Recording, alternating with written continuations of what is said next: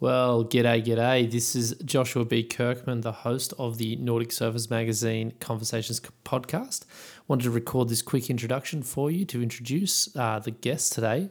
She is none other than Belinda Baggs, one of the most stylish surfers on planet Earth, full stop. This audio podcast was recorded on a beautiful day in Scotland, and it is the perfect companion to the 22 pages of glorious photography done by the man Al McKinnon in our most recent edition of Nordic Surfers Magazine. This magazine is a beauty. It has that fantastic cover art that you've seen online already by Tyler Warren, and you can now order your own to put into your library at nordicsurfersmag.tiktok.com or nordicsurfersmag.se. Check it out, get one for yourself, and enjoy the podcast. What does your week look like in an average week? Wow. In the life of Belinda Baggs? Average week in the life of Belinda Baggs would be potentially early morning surf, race around getting my son ready for school, school drop off, race to the office where I sit or stand at my desk for the next 6 hours, clumping away on a computer screen and filing through Instagram on my phone, and then racing back to school pickup, and then finally having a second to breathe where we go to the beach and surf, and I teach him to surf, or if the waves are bad, we beach walk and find shells and collect rubbish. Great. Dinner, and then I work till midnight. Yeah, right. And then rinse and repeat 5 to 6 days a week. And this is for Patagonia though, right? That's who you're working for. Yeah, so I work for Patagonia Australia. Yep. It basically come about because I was a surf bum. I've always loved surfing. When I finished school, my parents firstly said, you can surf as much as you want as long as you pass. Okay. So that was my rules with school. They let me have time off as long as I was passing and performing to a high standard of my ability within all my subjects. Okay. And then I left school and it was like, do you want to go to university? I was like, not really, because I don't know what I want to do. Yeah, and right now, all I want to do is surf. So I'm going to take a gap year and figure it out. I'm still on my gap year. Yeah, sure. Sweet. So yeah, I basically just become a surf bum and eventually started surfing ambassador role with Patagonia, which was excellent because it was a really good fit with my environmental thoughts. And it was just great to be working with a company that had essence and a little bit of meaning towards. And then, of course, as I got older and the need for money occurred, that happens. I was like, I need more money. I can't just live on a travel budget. And I'm like, well, we can't really give you more money, but there's a job here that's going. It's social media, so I'm currently social media manager of Patagonia Australia. I hadn't studied it before, but they said I knew their brand. Yeah, sure. And if anyone knows Patagonia, it's quite different to the way most brands operate. Indeed. And so their values, they thought that me knowing their brand was priceless in a situation where I'm constantly posting out to the public on social media. Sure. So they said, we'll teach you social media if you run with it. So that was it. Okay, and how was, I guess a follow-on question from that then, what was the transition like from being the surf bum to actually having I know it's not a 9 to 5, but what was it like to transition into work? Honestly, I still struggle with it. Yeah. To be completely honest. I hate the fact that I have a desk and I'm in denial. There's pluses and minuses, time constraints I absolutely hate. Yeah. But I also have a son. Yeah. And I need to be a somewhat responsible, I call myself an responsible parent. Okay, yeah, sure. So, that works. So, that aspect of it, the stability and money is great, and also still working with Patagonia. So it's been a great, just great to be working with a company that is actually doing good in the world. Yeah, totally. The things I don't like is just time constraints at my desk. Yeah. I don't really fit in that corporate world, so I often sit in meetings and I'm just like, oh my God, you know. Sure. But yeah, it's a bit of a struggle, but I think overall I it's a great option for me at this point in my life. So. Yeah, sure. Well, tagging on to the Patagonia stuff and the uniqueness and what they do in the world, we're actually here in Scotland for a bit of product testing, a bit of interaction with the ambassadors, I should say, and you visited the Fair Trade factory in Sri Lanka. Yes. And so what were some of the highlights of that kind of trip and what you learnt about some of the benefits of this fair trade approach and what Patagonia is actually doing there? Can you kind of enlighten the viewer? Yeah, so I was going on a surf bum trip to Sri Lanka. As you do. Patagonia knew I'd been interested in the fair trade because I'd been asking a lot of questions. And they said, hey, like there's one of our sewing factories right there in Colombo, like we can arrange for you to do a little visit. So I was so stoked to be able to actually see firsthand how that is or isn't affecting the lives of the workers. So, you know, for me it was really eye-opening because the notion of fair trade is, you know, generally treating workers well, giving them a safe environment to work in, paying them a living wage. And as an Australian or someone living in the first world, you don't really realise the pressure or just the shitty situations that people are put in order to make a living. Yeah, sure.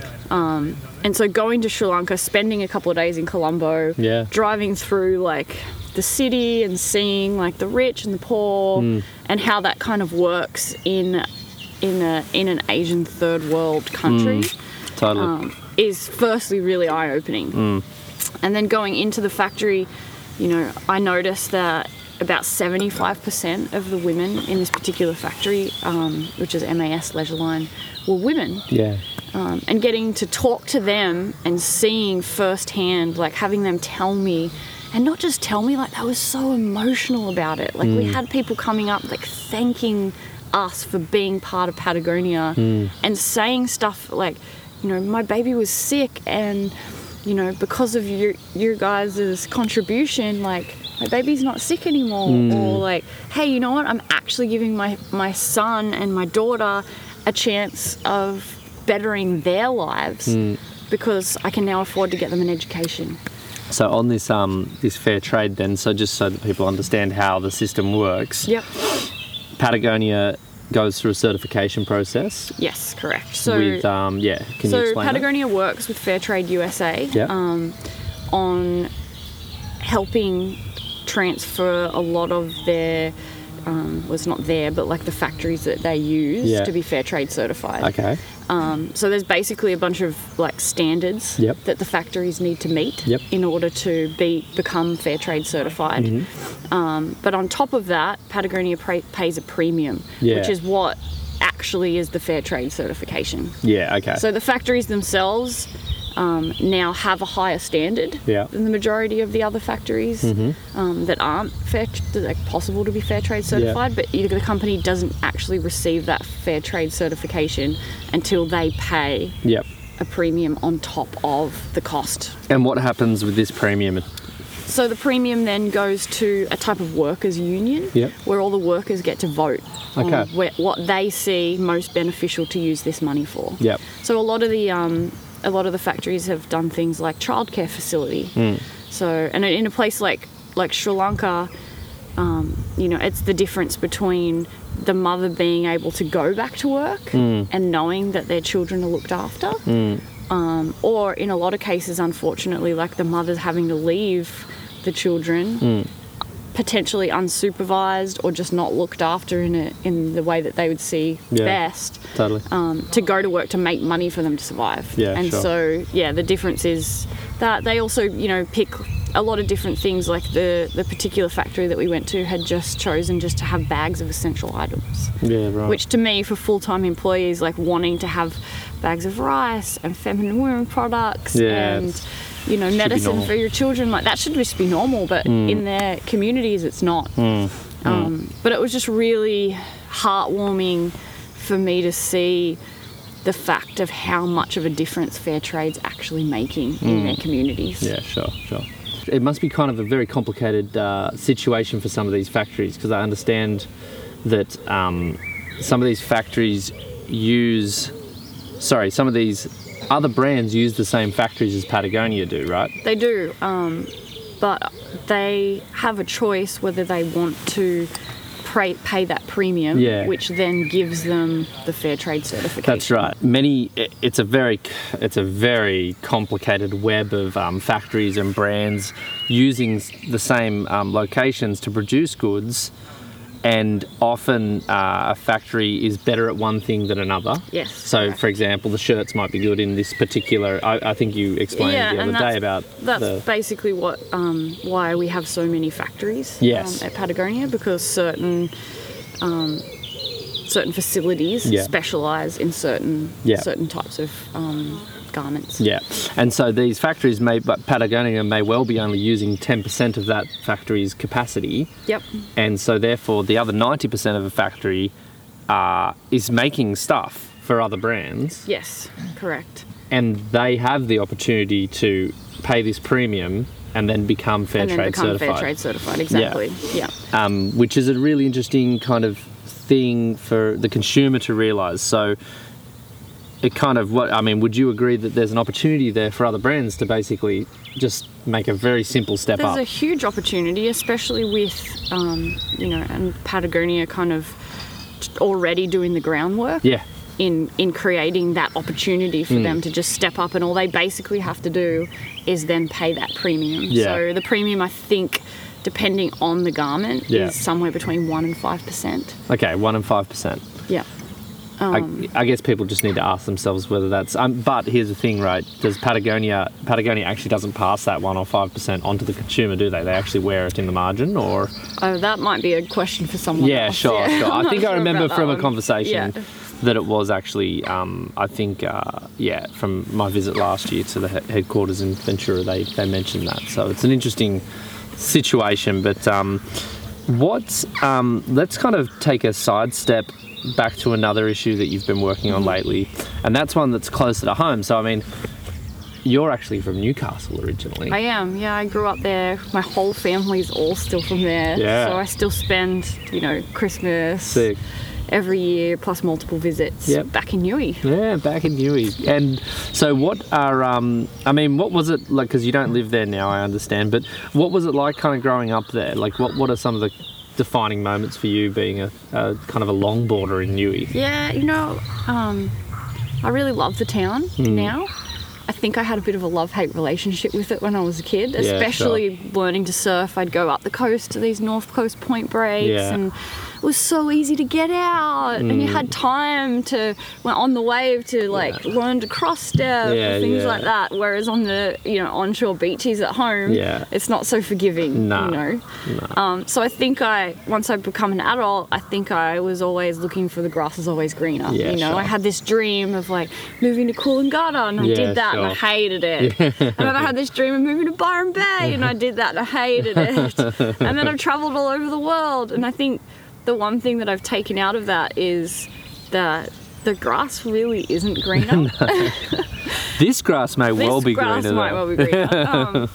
But yeah, I think, for the most part, I love that the town has kind of instilled these values in me. Yeah, sure. And I feel like I still have that. And quite often than not, when I do meet someone else from Newcastle, we do sort of share that bond. I guess home is where the heart is. Yeah, totally. Even though I don't actually live there every day now, I still do really, really love the place.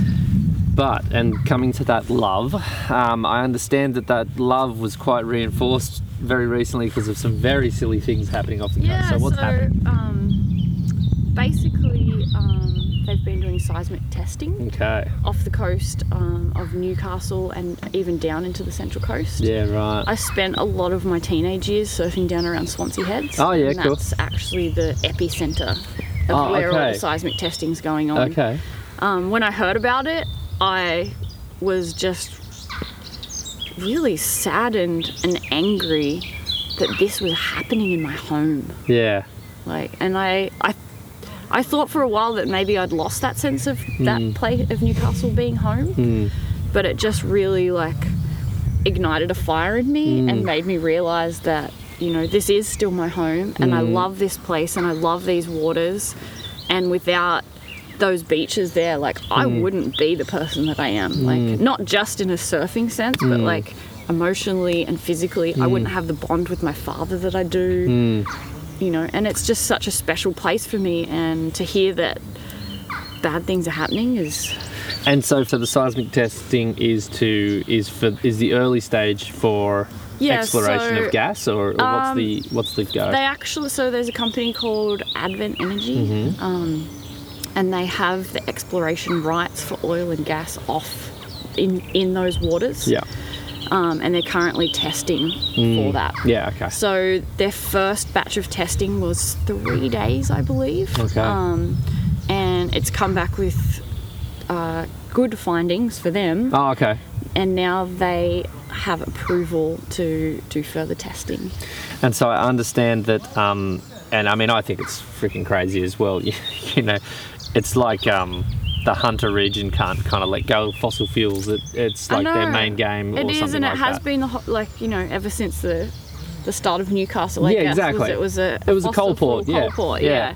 And it's definitely cleaned up a lot. Definitely. The sad thing about this is that I don't know if it is actually going to produce many jobs for the area. Yeah, sure. And on top of that, it has devastating effects to the fishery industry. Yeah. So it's actually taking away from the hardworking people of Newcastle. And the risks are significant, you know, once you have gas platforms in a place, you know. And I can't decide right now what's the most daunting, like the seismic testing destroying and harming our wildlife, or the potential looming threat of having coal and gas and oil rigs out in our ocean.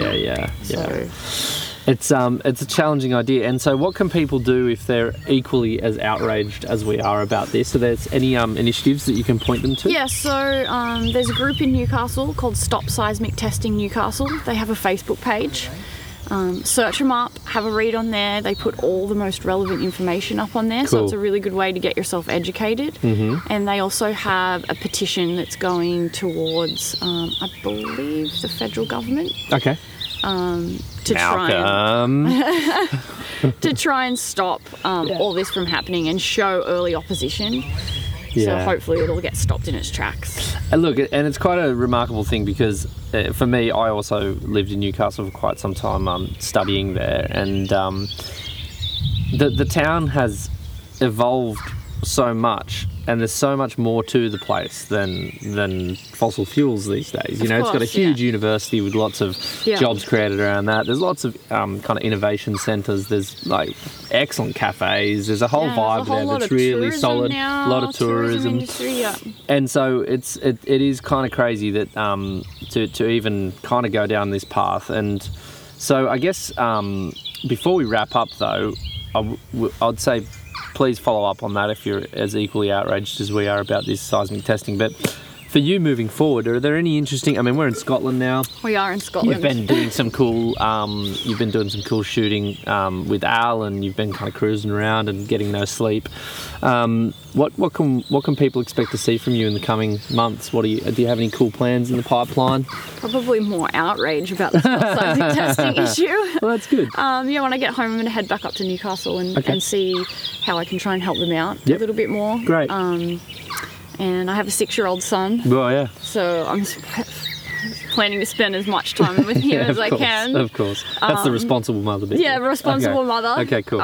And, just surf and live day to day. I think my goal right now as a human is to try and cut my environmental footprint down. Yep. Obviously, trips to Scotland are not helping that with the air miles that I just clocked up. So that's kind of my goal, is to just cut down and work on reducing my environmental footprint. Cool.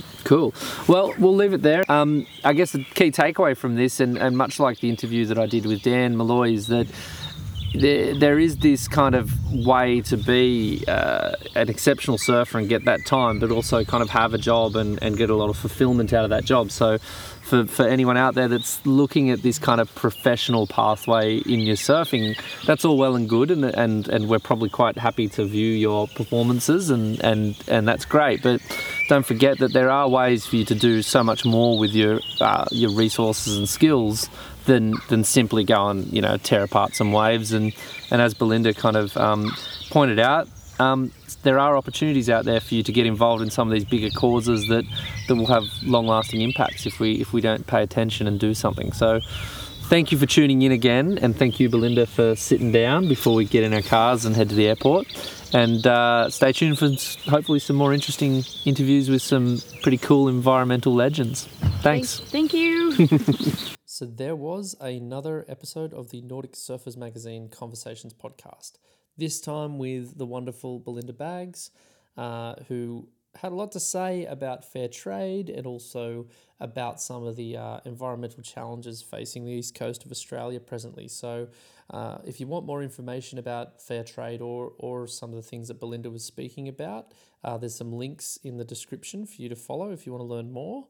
While I've got you, this podcast episode links to our recent magazine, which is now available for sale online, but also in all good surf retailers.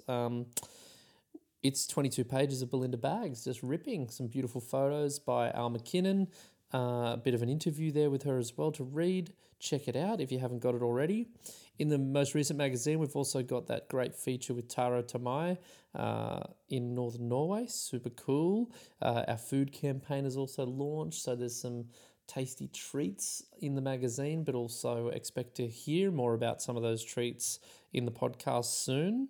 While I've got you, I want to say thanks to everyone listening and feeding back about the podcast and also about the magazine. We try to do our best. We think it's improving. But yeah, it's always good to hear back. And if you feel like it, if you've just listened to the podcast and you think, yeah, I think that's a pretty good podcast, feel free to leave us a review in iTunes. That always helps. Leave a comment too if you feel it. It is Christmas, so thanks a lot for all your support. And as a little Christmas gift, I should let you know that it is official that Freddie Meadows has sat down for an interview very recently. So we look forward to sharing that one with you in the new year, maybe a late Christmas present. So there you go, Freddie Meadows coming soon. Thanks a lot, everyone, for tuning in. Thanks for supporting us in the magazine. And everyone have a great Christmas and New Year. That's all from me. Bye.